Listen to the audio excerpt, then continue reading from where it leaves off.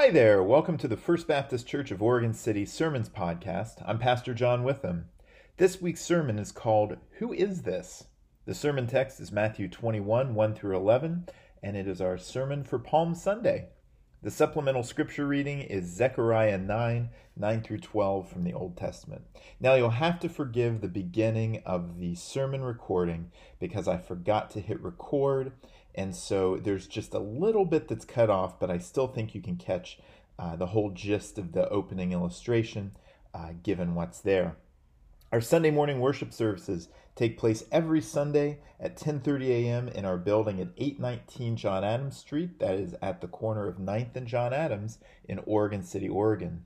For more information or to get in touch, visit our website at onebaptistchurch.org or find us on Facebook and Instagram.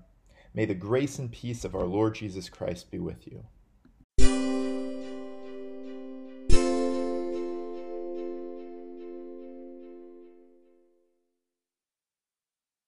We did not have a whole lot of money to do anything with. I'd had gallbladder issues the previous February, and we had medical bills to pay. But nonetheless, people were kind to us, and some people gave us a little bit of money, and we went on vacation. And rather ambitiously, from the greater Chicago area, we chose to go on vacation to Mount Rushmore. We'd never seen Mount Rushmore. We'd never been to Mount Rushmore. And so we go. And we were there. We found a little inexpensive cabin that we could stay at, not too far from the monument. And we were there. And as we had driven in, we saw a little place off the side of the road called A Taste of Norway. Oh, that's interesting. We've never had Norwegian food before. And so we thought, okay, one day we need to go to A Taste of Norway for lunch. Sounds good. So that appointed day came and we decided, let's go to A Taste of Norway. All right. So we show up and we park and we walk in, and they've got all these gifts and trinkets and things like that, and very reminiscent of a Scandinavian Cracker Barrel. You know, you go in and they've got all this stuff there for you to buy, like on your way back out. And so we thought, oh, well, we'll look around here for a little bit. And so we looked around at the gift shop. And then I kind of looked at Katie and said, well, I'm getting hungry. Are you ready to go to the dining room? And she said, sure. And so we go over to the shopkeeper who was standing there, and we said, Which way's the dining room? You know, where's the rest of the restaurant? Oh, there's no restaurant.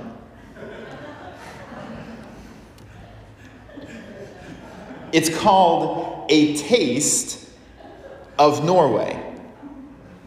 Right. And this is giving you a little taste of Norway as she gestures around the shop.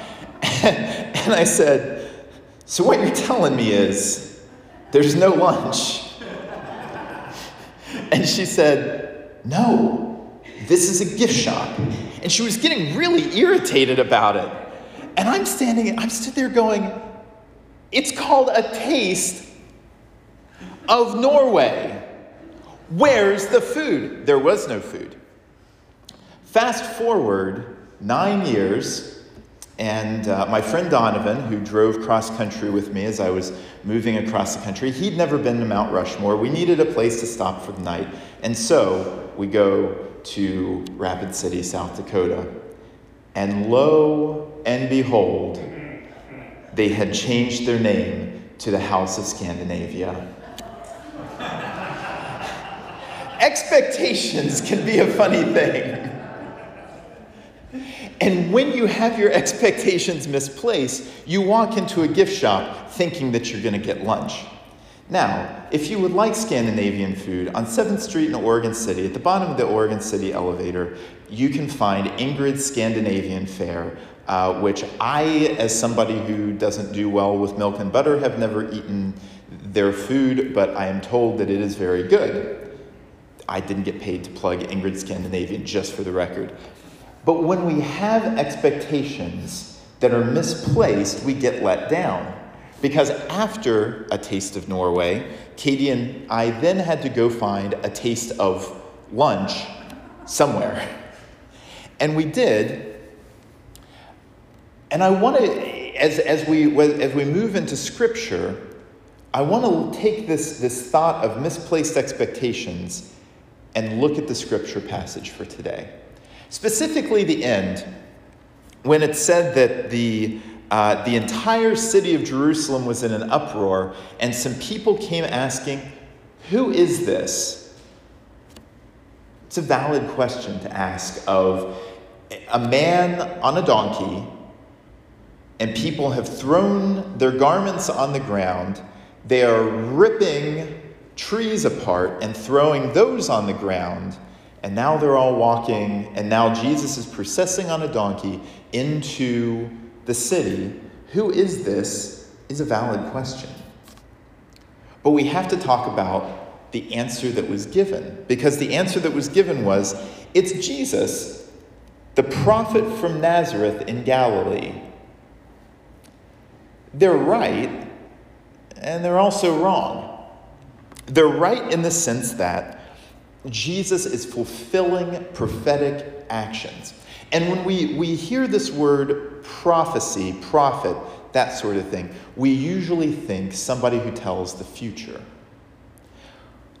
But in the Bible, a person who does prophecy, who takes prophetic actions, is somebody who is revealing deeper truths about what's going on, but in ways that the actions taken reveal these deeper truths.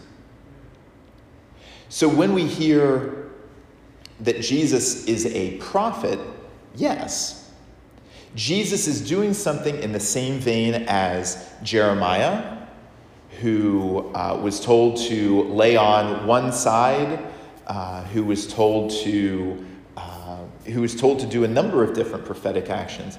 Hosea, who was told to go and take a woman of the night as a wife. Prophetic actions such as when Ezekiel cut off scripts of a scroll and ate it. These are prophetic actions that reveal deeper truths about what was going on. Hosea was told to marry an unfaithful wife to demonstrate how God's people were being unfaithful to Yahweh. Ezekiel was told to eat the scroll of the Torah and that it tasted like honey on his lips. He's revealing a deeper truth about what's going on. And so Jesus is riding in on a donkey, and this is a prophetic action because he's revealing, yes, he is a king. He has every right to claim the kingly action that he's taking here. The king, as early as Saul and David and Solomon, had the right to demand any animal as conveyance, as something to take the king from one place to another. And so if the king wanted that donkey, the king got that donkey. Well, I said I was done talking about Jesus' miracles last week, but then there's another one thrown in here for free, in that Jesus tells his disciples, go and find this donkey, and if they ask you why you're taking it, just say, the master has need of it. Okay. If one of you woke up one morning and found somebody getting into your car and trying to hotwire it, and they said, the master has need of it, I think we might have some opinions about that and would like a word with that master. But yet, Christ says, this donkey is mine, and thus it is. Did he return the donkey? These are questions I don't have answers to. And so Jesus goes riding in on a donkey. It fulfills the prophecy of Zechariah that David's heir is going to return to Jerusalem and establish a peaceable kingdom. What? Riding on the back of a donkey. He is fulfilling this prediction as he does this. He's also taking up symbolic roles of the Messiah.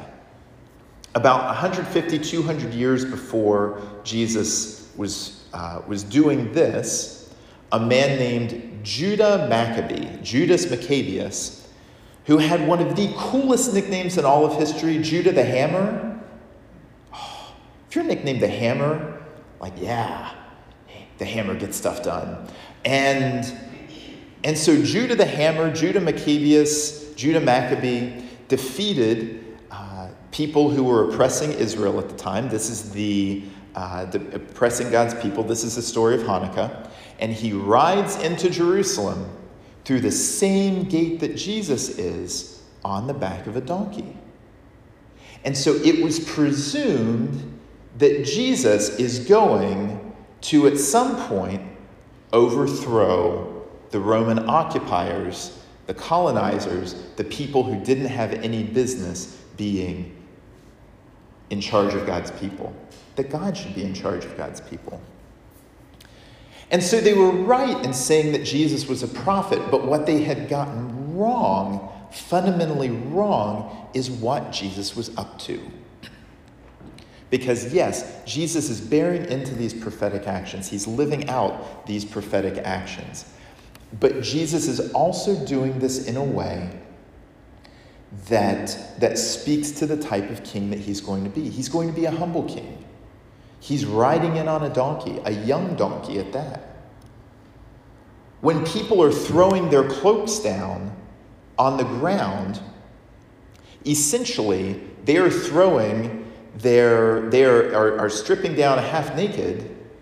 They would still have their tunic on, but that would be considered something of an undergarment. And so they would be throwing their cloaks on the ground, somewhat humiliating themselves to honor Jesus. And they are waving palm branches, and they are throwing palm branches on the ground so that Jesus can walk over this, because that's what Judah Maccabee did. They cut off palm branches and threw them down so that Judah the Hammer could walk over those as he entered Jerusalem. And he liked it to the point that he put it on all of his coinage, that there was a palm branch on the coinage. The people are misunderstanding what type of king Jesus is. And I wish I could say that in the intervening 2,000 years, give or take a couple decades, that we had learned better, but we haven't. But we all have to answer this question: who is this? Because we, as followers of Jesus, we as humanity,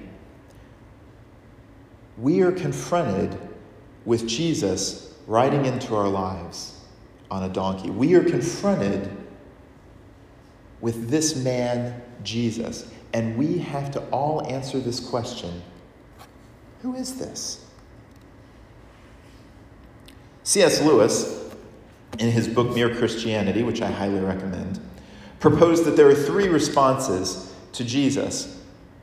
That you could say that he is a liar, that he was one of the greatest hucksters that ever existed in the history of the world, that he was a snake oil salesman of top repute. You could say that he was a lunatic, that he was not dissimilar to somebody who runs down the street shouting that they're a boiled egg. Or you could say Jesus is Lord. And I'm not going to be one to dispute C.S. Lewis on too many issues, but what I will say is this, is even within those of us who say Jesus is Lord, we can still get this lordship wrong. Because we sometimes put our expectations on Jesus rather than us looking at Jesus and realigning our own expectations. When we put our expectations on Jesus, we fundamentally get wrong a lot of what Jesus is about. Let me give you a few examples. we misplace our expectations when we only talk about Jesus as a personal Savior. As if Jesus is a way for us to just have another different kind of a religious experience. That Jesus is my personal Savior, that it's just a personal preference and choice that I have made. And so I'm going to have Jesus in my heart, and that's where Jesus belongs. And so I can get on with the rest of what I want to do as long as Jesus is my personal Savior. Now, that's not to say that there isn't a personal element of what Jesus is talking about. As I said earlier, we all have to answer this question, who is this? It's a question we all have to answer. But Jesus makes it very clear in the things that he says, in the things that he has done in the other 20 chapters of Matthew up to this point, that he is not particularly interested in just having some sort of an individualized spiritual awakening.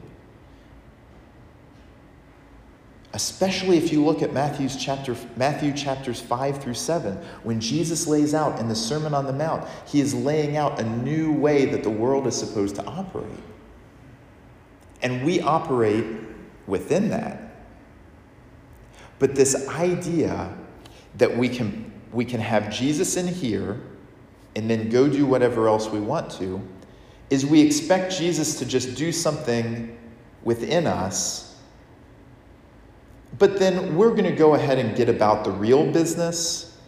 And so we can come on Sunday morning to church, and then when we walk out the doors, we can go back to a world and get business done. We are putting our expectation that Jesus is going to fulfill one of our needs and then get out of the way. That's a misplaced expectation. Another misplaced expectation is that Jesus is going to be a political mascot that we can roll out and have him support whatever particular cause we want him to support, much like a cardboard advertising cutout at the gas station. I heard the other day that there are some politicians, it's this mid-year election, it's this unsavory thing, we've got to do this every few years, and no, I'm not against free elections, but at the same time, I just find the whole machine of divisiveness and enemy-making distasteful. So I'm reading this article, and there are some people who are getting ready, jockeying into positions for their power that they want to rise to. And they're having these campaign rallies. And at these campaign rallies, they're having like praise and worship time. And so I'm reading on, and yeah, they're having like praise and worship time. They're singing Christian songs. They're singing songs not unlike the ones that we sing here on Sunday morning. And then some politician gets up and bangs on for however long she or he decides to bang on for about why they ought to be elected. And when we do this to Jesus, I got to say one more thing about this. And then they have the audacity to say, well, this is a Jesus movement. My candidacy is a Jesus movement. And the minute you start saying stuff like that, you say to me, you may say, my candidacy is a Jesus movement, and all I hear is, I don't understand Jesus. Because Jesus doesn't come in as a conquering king. If Jesus wanted to come in as a conquering king, he was going to be confronting the lot that was coming in through the other side of Jerusalem. Because the Roman army, to back up Pontius Pilate, during the Passover festivities, which was always a time of fervent nationalism amongst the Jewish people at that time, the Roman army was coming in to back up Pontius Pilate. And Jesus, if he was going to be that type of ruler, that top-down power ruler with the iron fist, then he was going to have to confront that lot. And the guy on the donkey is clearly not going to do that. Whenever we roll out Jesus into whatever political party or charity or cause that seems to fit our mood that day, we're kind of doing the opposite of the first expectation that we get wrong. We're saying that we want Jesus to be part of this big top-down power structure fix of our world, but just leave us alone as we, kind of run the show.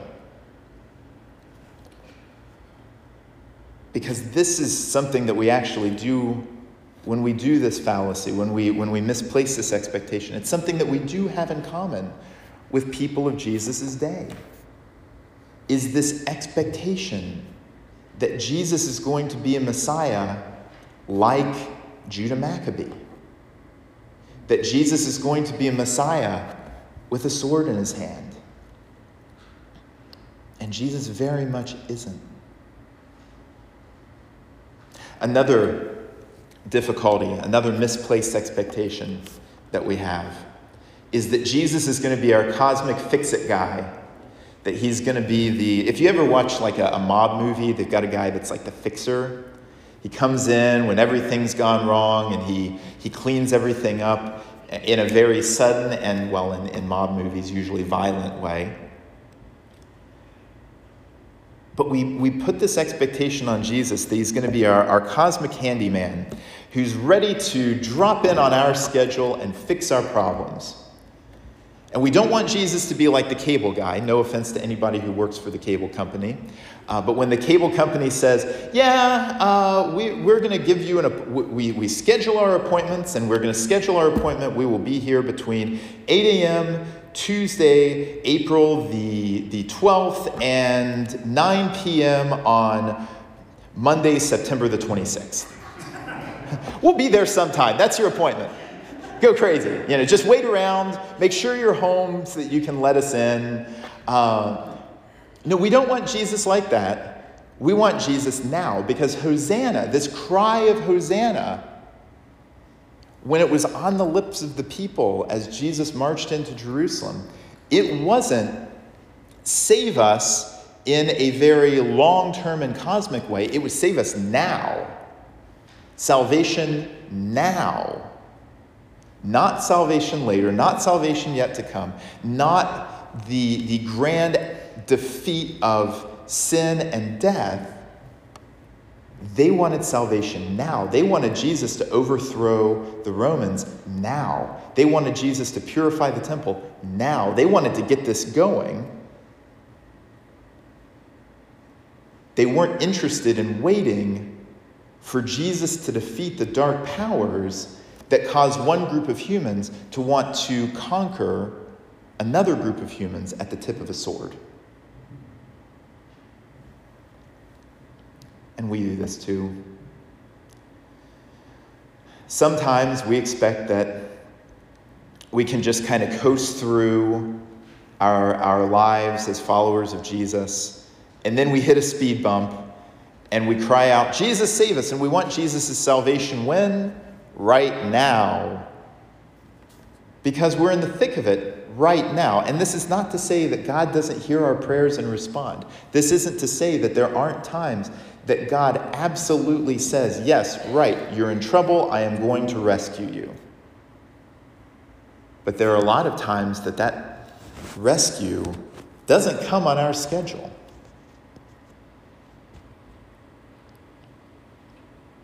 We can get it wrong, even within that Lord category of liar, lunatic, and Lord. We can completely misplace our expectations of Jesus. We need a realignment. We need the opportunity to say, Jesus, this is who you are. And I'm going to align my expectations of you the way that I want you to show up in my life, based on who you are, Jesus, not based on what I want from you.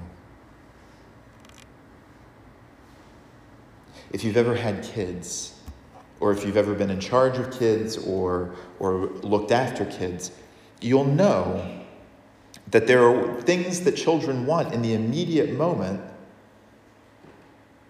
that either A, may not be the best thing for them, or B, will be a much better thing at a different time. And that's the same way it is with us. And we have difficulty understanding that. But how do we do this? How do we do this realignment? How do we align our expectations to Jesus, not force Jesus into our expectations? I've got 3 ideas. The first is to become deeply acquainted with Jesus in the Gospels. If you look at the Christian holidays that are the holy days that are emphasized in our world, it's Christmas and it's Easter. Maybe a little bit of Good Friday. But we're interested in getting Jesus born, getting him here, and we're interested in getting Jesus out of the grave. But then all of this business about, healing the sick, loving your enemies, praying for your enemies, not worrying, we're just over that. And so we skip over it. Between Christmas and Easter, we jump over it. That's why we're very careful in our church to walk through the scriptures with Jesus.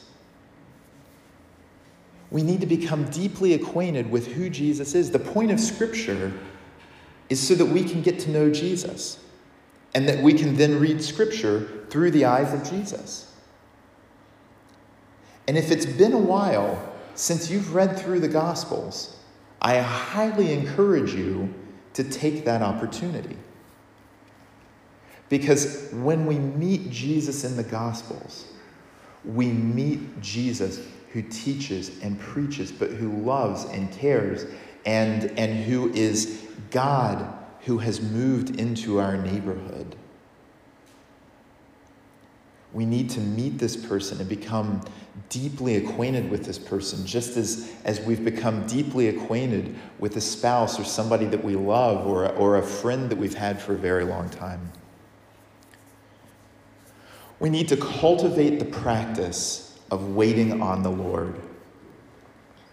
And in our world that moves at the speed of information and has things like the never-ending Facebook, Instagram, or Twitter feed, our world that has 24-hour news channels, our world that has unending distractions, cultivating patience is very difficult. And I'm not one much to talk. I'm stepping on my own toes up here because it's so easy and mindless to just scroll through social media because you feel like you can be in control of something. And it's so easy to watch 24-hour news because when you don't feel like you're in control of the world, you at least can know what's going on. We need to cultivate waiting upon the Lord and not expecting everything to be immediate. We need to cultivate a patience for God's deliverance. We need to cultivate a patience for God's healing. We need to cultivate a perspective on time that matches up with God's perspective on time and not our limited perspective on time. And we need to practice the presence of Jesus in community. And it starts here. We practice paying attention to where Jesus is present in our midst here within the church. The first and third Sundays of the month, we attend to Jesus being present with us at the Lord's table. Every Sunday, as we have conversations before and after church, as we go to coffee time, as we go to coffee time later, we'll have conversations with people, and there will be times that we'll see what God is doing. We'll see where there are opportunities to pray for each other and lift each other up. And we pay attention to that here so that when we go into our homes and our daily walk in life, we can pay attention to how God is present there and make space for God to be present there, for Jesus to bring healing and forgiveness and reconciliation and hope into situations that are broken and hopeless. And as we go into places where the lordship of Jesus is not recognized openly and where we may not expect Jesus to be present, we remember that there is nowhere we can go outside of the presence and lordship of Jesus. And so we pay attention, having learned to pay attention to Jesus in other spaces, we learn to look for Jesus everywhere we go.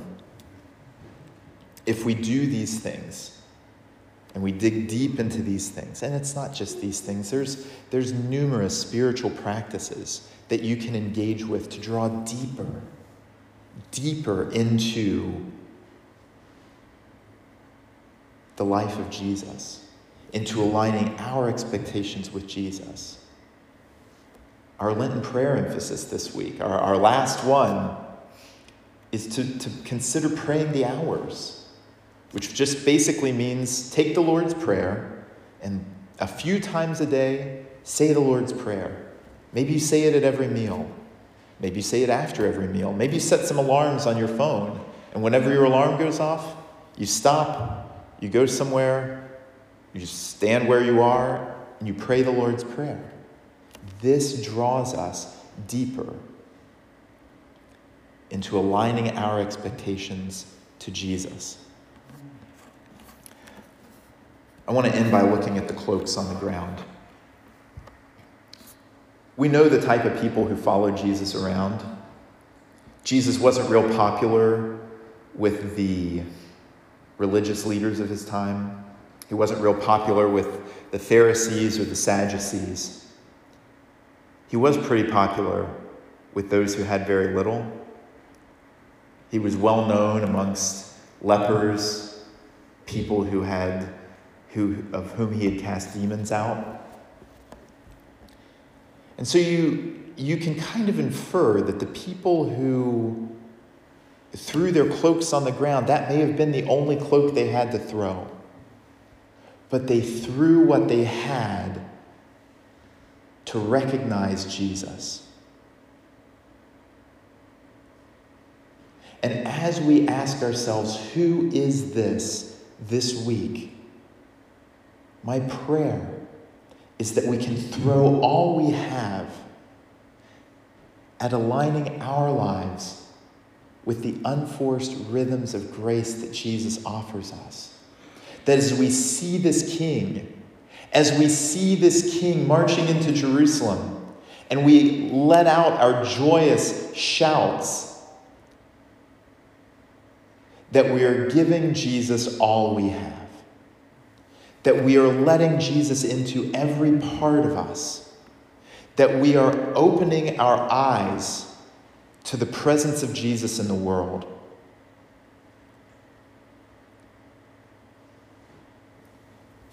Because when we do this, we see a King who is coming in peace to overthrow sin and death. And when that happens, it doesn't look like the top-down worldly power structures that we see. But rather it looks like a man on a cross. Who is this? It's something to think about.